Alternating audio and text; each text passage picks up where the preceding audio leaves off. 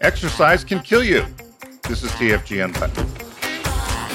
It's the focus group Unbuttoned with Tim Bennett and John Nash, an off-the-cuff take on politics, pop culture, and current events.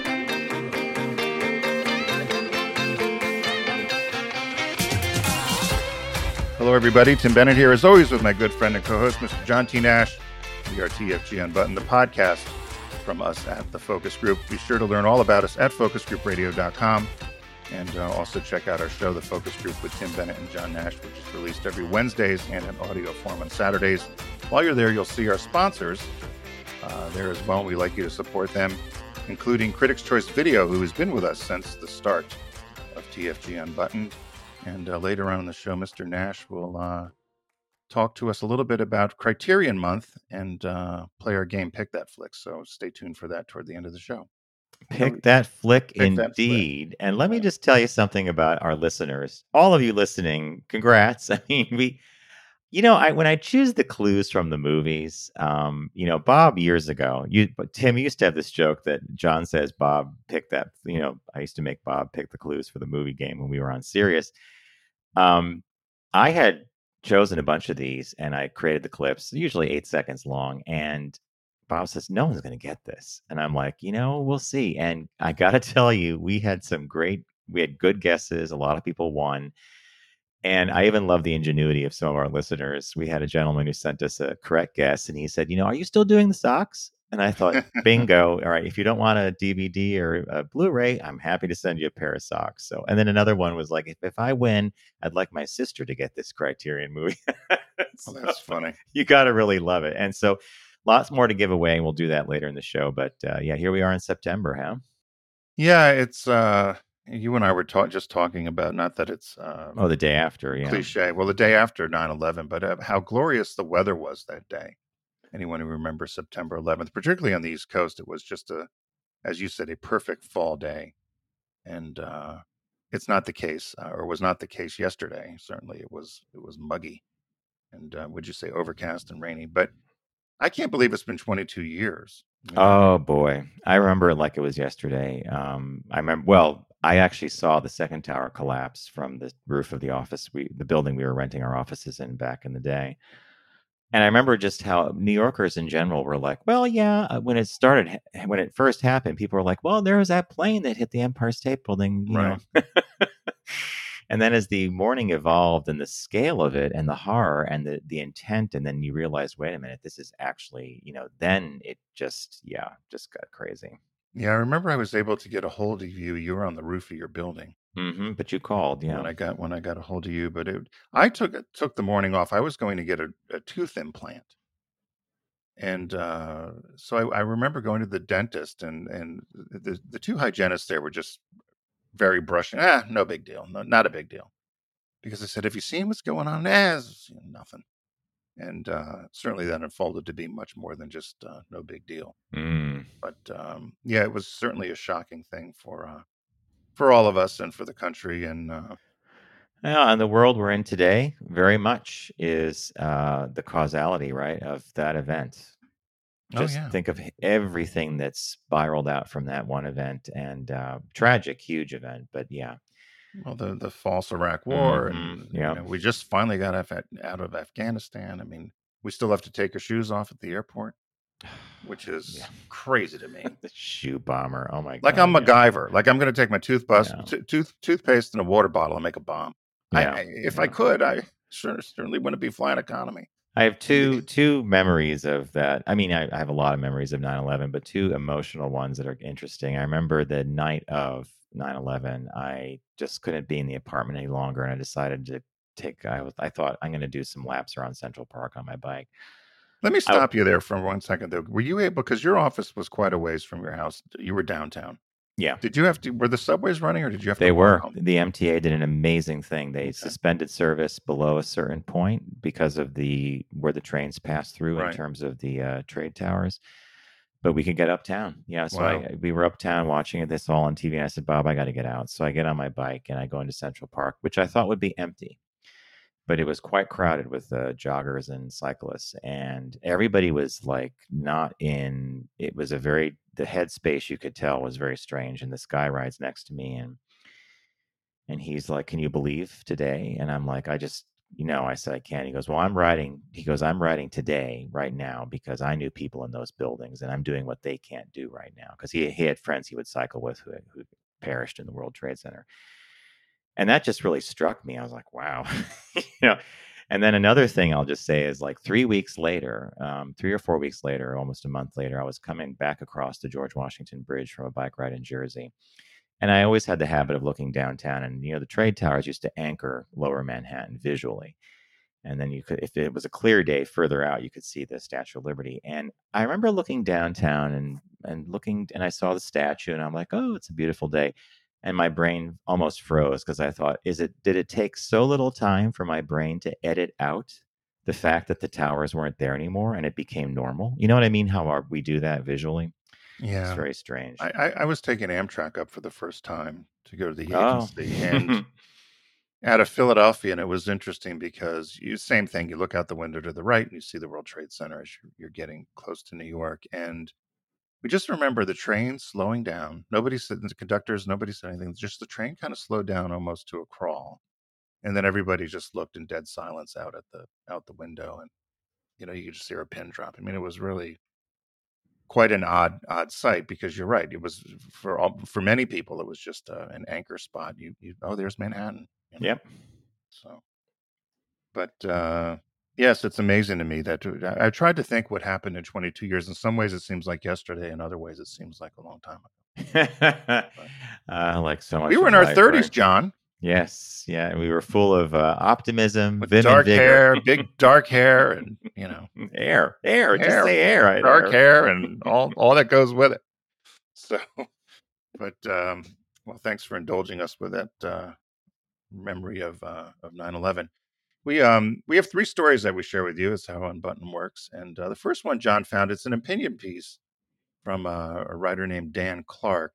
And the headline is, "I have never in my adult life felt less safe to be openly gay in public in the U.S." And he says he came out of the closet when he lived in upstate New York almost 20 years ago. And he said he never thought that there would be the idea of having to go back in, but he was wrong. And he said that recently he started to change how he presents himself in public, how he acts, how he speaks, based upon somebody who screamed a slur at him in his face and then walked away through the car window. And I read through this, and I know you've got certainly some opinion on it. And I was trying to digest it to say, God, is it 3 steps forward, 2 steps back? Maybe so. And they cited some Gallup polls and other polling about people's acceptance of LGBTQ people, and how essentially in a few years it's actually declined. We're up by 8% percentage points in terms of acceptance, and kind of the world we live in. What was your take on this piece as you read this? Well, when I first read the opening, he says, when I came out of the closet in rural upstate New York almost 2 decades ago, I never thought I'd be going back in. I was wrong. And I did the math, and I thought, okay, if he came out 2 decades ago, which was like 2003, and maybe he was 16 or 18, he doesn't say what age he was at when he came out. But when he came out at a point in our cultural history where it was starting to be not such a huge thing. I mean, it always is a big deal, and I'm never going to mitigate that. For each individual passes this thing on their own terms. And I just sat there and I read this whole thing, and I thought, oh yeah, he didn't grow up in the 80s and 90s, the 70s, 80s, and 90s, specifically the 80s and 90s. With HIV/AIDS and the backlash against the community and the religious right, this comes from God, you deserve this, blah, blah, blah. Right. So you and I navigated a world, the world he talks about, where he's careful about how he dresses and how he presents himself in public. I recognized it as the world I lived in when I got out of college. And that's what you did to just, Right. It's not that you faded to the background, but you modulated. You and I used to always say, as our marketing and advertising guys, the first brand we ever learned how to manage was our own personal brand, especially our sexual identity, before anything else. So this reminded me of pre Will and Grace and all the other stuff there, Ellen coming out, the whole bit. This just felt, that he dropped into a world where it was starting to become accepting, and then it's the two steps back, like you said, and I was like, well, we've been here before, we recognize it. Yeah, and as I read through it, and you're exactly right, and I'm glad you brought that up. And when they were talking about acceptance, and we get into all the discussions about grooming and pedophilia and all the other nonsense that they equate with, particularly gay men. There was a attached to this story. There were, and I don't know if it was done on purpose or not, but I clicked on it because they were talking about in 2023 that there's been nearly the amount of child abuse that has been uncovered once again in the Catholic Church. And they were talking about there were 2,000 children abused by 450 some priests in Illinois. 150 priests abused 600 children. In France, 216,000 children, they said, had been abused since 1950. And I thought, where is all the outrage about that versus me worried about drag queen story hour, who's not indoctrinating anybody? I don't know any drag queens that have been charged with pedophilia or indoctrination or anything, or a transgender kid who wants to use a bathroom stall to go to the bathroom. And I thought, is this the media that's doing this, or where is this overall thought of let's take care of children and make sure children's okay? Or it seems like this latest trope is we'll go after drag queens and trans people, which is wink wink gay people, right? Or Yeah. LGBTQ people. And I guess as a community, a lot of us don't belong to organized faith, but the minute you start banging the drum about the priest issues that have plagued dioceses from Boston to California, you know what I'm getting at, right? Globally. It seems like they're even when they make movies about it and stuff, it's talked about, but then it's kind of pushed off stage a little bit. It's like guns, right? They don't want to talk about guns, and they don't want to talk about, but you can talk about drag queen story hour, right? Yeah, you don't want to talk about AR-15s and what's going on in churches, or the organized scouts, or some of these other areas which have had problems with doing exactly what they're accusing drag queens of doing, which have not been documented. So that's the perfect example of what psychologists call projection. Yeah.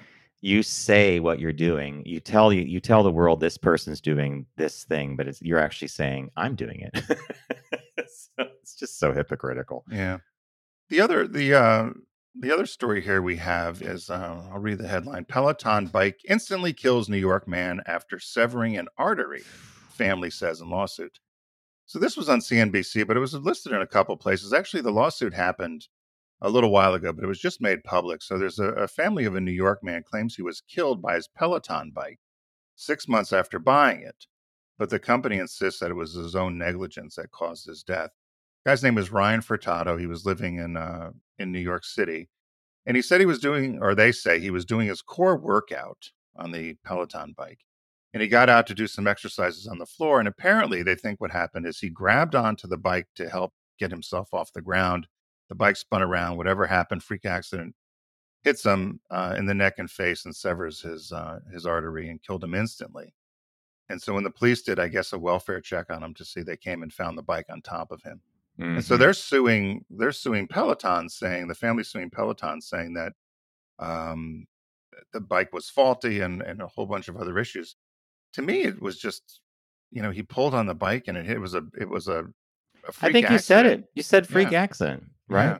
Yeah. I had read this as well. You had pulled this one and I read this and I just thought, I've never, ever, ever heard of this happening before. Those bikes, if you've been to an exercise studio, you've seen a Peloton bike, they're fairly stable. Yeah. Because you're standing up and down, right? I mean, so who knows how this thing had to tip over to cause the problem, right? But I think that it's as you said, it's been in the court system for a little bit. I don't know how it will get resolved, but I sometimes puzzle about this. So anytime you sue a company or something, something's going to happen. There'll either be some form of a settlement that's really quiet. I don't think that Peloton as a company will ever admit fault for this, because I don't think they have to. Right. It wasn't the intended use of the bike, right? No, it's like suing someone for a pitchfork. Oh, you killed me with a pitchfork. Well, I didn't think of that one. I like the Well, pitchfork one. that's not what a pitchfork's used for. But I mean, I don't feel sue me terrible for that. about this. The guy was 32, and as you said, when it's whatever the accident was that did this, it severed his carotid artery. And we all know, if you know anything about the body, the minute the carotid artery is severed, it's boom, you're out instantly. So it's a horrible thing, no doubt about it. But I just don't know that Peloton's responsible for this, right? Yeah, no, it is. It was. It's different than, you've seen these videos for IKEA, where like these dressers collapse, these kids are opening the drawers and climbing up, and then suddenly you see go tip, tip, tip. And you're like, oh no. And then they change their policy. Now they have these things that brackets to the wall. It's a fiber cord or fabric thing that like goes to you anchor it so it doesn't tip over. But yeah, it's So yeah, we'll see where. But it's a nuisance. My guess is they'll look at it as a nuisance lawsuit and try to figure out how to get rid of it. Right. Mm-hmm. Yeah. The third one John found came from the Smithsonian Magazine. You love these sort of stories. I do. I laughed at this one, but the headline is: Boy playing in sandbox finds 1,800-year-old Roman coin. So there was an 8-year-old boy, Bjorn, who was playing in a sandbox in Germany, Bremen, Germany. And as he was playing, he came across this coin. And obviously was excited about it. And 8-year-old, 9-year-old boy finds this coin in the sandbox and then brings it home to show his family. And lo and behold, they check and find out that it's one of these very rare 1,800. I think there's only 2 in existence or something. Yeah, that's the part that got me. But what I couldn't figure out was, I always laugh about this with Europe when they just discover something. Like I was somewhere. I was in London one time on one of the Red Bus tours, and they had just located a bomb that was that the Germans had dropped near some from World War II, huh? Right, and I thought you're just finding it now from the Blitz, yeah. Like, someone just threw topsoil over it and left it until somebody else found it when they're going to plant some, mums. So the kid found it, and I thought I was always wondering about this. So why don't you say what happened to the coin? Because I didn't know if I agreed with this. Well, so the coin is a rare silver denarius coin, and it was minted during the reign of Marcus Aurelius, considered one of the 5 good emperors. And listeners who are adept or know his work will know the work. The most famous thing Marcus Aurelius is known for is his piece called Meditations, which is a collection of writings on his Stoicism, the Stoic faith. But the coin is now at the Bremen's Folk Museum. So, the parents had this photographed and examined by experts, and it's like one of 2 or 3 coins in the whole world. There's very little silver in it because at that time in the Roman Empire, they were starting to mix the metals because of inflation. Sounds so familiar. But now it's in the Folk Museum, and the little boy says the coin goes to the Folks Museum, and it can stay there, and I can look at it anytime, and others can too. And that was the end of that. But I thought, did anybody exchange money for this? Right? Is that what you're getting at? Well, yeah. Well, they gave him some books on archaeology. I'm thinking, here I am. You and I would be. Here, kid. Thanks for the priceless coin. Take these books on digging in dirt. It's like these archaeology. Well, he's 8 years old. I want the coin. Yeah. Well, he's 8. He's 8. So the books probably were like the best thing since sliced bread, right? I mean, maybe. I think you'd want the coin. I don't know. Don't you want the coin? I think he can always go to that museum for the rest of his life and say, "I found that in a sandbox." And now, I hope they acknowledge him. They should have a picture of him on the little card, that tells you what it is. Would your mom and dad have turned it in, or would they let you kept it?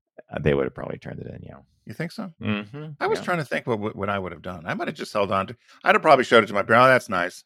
A piece of rusted. Where'd you get it? Sandbox. Whatever. Piece of metal off an old junk car. Here to enjoy it. Let me get a chain for it. Let me drill a hole through it and put a chain on it. Right around your neck. Ruining the value forever. Yeah. So that's John's coin story. I laughed when I saw that because there's always those sort of things that pop up, and we've yet to find anything. No, I know. We've got to find something. So, hey, as we mentioned earlier, it's Criterion Month here on TFG Unbuttoned, and the folks at Critics' Choice Video, America's classic movie and TV authority since 1987, are certainly have a number of Criterion titles there, and you can get there by going to focusgroupradio.com and clicking on the Critics' Choice Video logo. And without further ado, I'm going to turn it over to Mr. Nash to talk about Pick That Flick. Pick that flick. We want to thank our friends at Criterion for providing a big stack of movies, Blu-rays and DVDs of some of their well-known titles that we're giving away during the month of September. Plenty of chances to win. If you don't guess this week on TFG Unbuttoned, you could always have a chance to win something perhaps on the focus group. So everybody's been doing great so far. Last 2 clues, I was surprised. We had a good response and people pretty much nailed it. And as I said, some smart listeners were like, well, if you're doing the socks, I could take some socks. Could you tell us what they were or what the I'm going to wait one more week because I just got some unbuttoned from last week. That people time shift. Yeah, exactly. And but that's never bad when someone says, hey, maybe I want some socks instead, because that just means the movie, that's one more winner we could add to the list. So here's how the game works. I'm going to play a audio clue from a movie. If you know the title that this came from, the title of the movie it came from, drop us a line at letters@focusgroupradio.com. That's letters@focusgroupradio.com. Just tell me the name of the movie and provide your mailing address. We only use it to send the disc out. If it's an email you check frequently, you might just want to give me the clue and I'll send you a note back and say, you're right. What's your mailing address? You could send that along. If it's something you don't check too frequently, just include your mailing address or I'll just contact you anyway. But here we go. I'm going to play the clue for you and then you'll have a time to guess. No. You said that you were going to come back and you did. And these days, that is something to be commended and rewarded. This took me a while to locate this one. I'm gonna play this again for you. I can always tell when Tim gets quiet. He's puzzling over this. I don't think I've ever heard that dialogue. All right, here we go again. No. You said that you were going to come back, and you did. And these days, that is something to be commended and rewarded. Okay. Do you think I've watched this movie? Yeah, you have. You know? Oh, okay. Yeah, all right. Well, and I did too. And Bob reminded me that I watched it many years ago. That's the only thing I'm going to say. I used to give a lot of clues when we were on Sirius. Tim got really, don't do that. Don't give clues. Everything, but it starts with a B. It was made in this year. It stars. So letters@focusgroupradio.com. If you know the movie that clip came from, include your mailing address or I'll get in touch with you. It's a rolling game. So some weeks we have people win everything. Some weeks their clues are harder. And so those discs move along to the next week. So there's always a chance to win. So thanks for joining us here on TFG Unbuttoned. And big thanks to Critics' Choice Video, America's classic movie and TV authority since 1987. Keep your eyes peeled for the focus group. It's going to show up in your audio feed. If you are, how do we say following? We used to say subscribe, but so if you're following it, subscribe. Yeah, if on your podcast platform of choice. And of course, the focus group's video show comes out on Wednesdays on Facebook Live and YouTube. And you can see that at 1 p.m. Eastern Standard Time on Wednesdays. The audio drops Saturday. Again, have a great week. Good luck with the game, and we'll see you in the new one. It's the Focus Group Unbuttoned with Tim Bennett and John Nash. Available every Tuesday. Learn more about Tim and John, Unbuttoned, and all of the Focus Group platforms at focusgroupradio.com.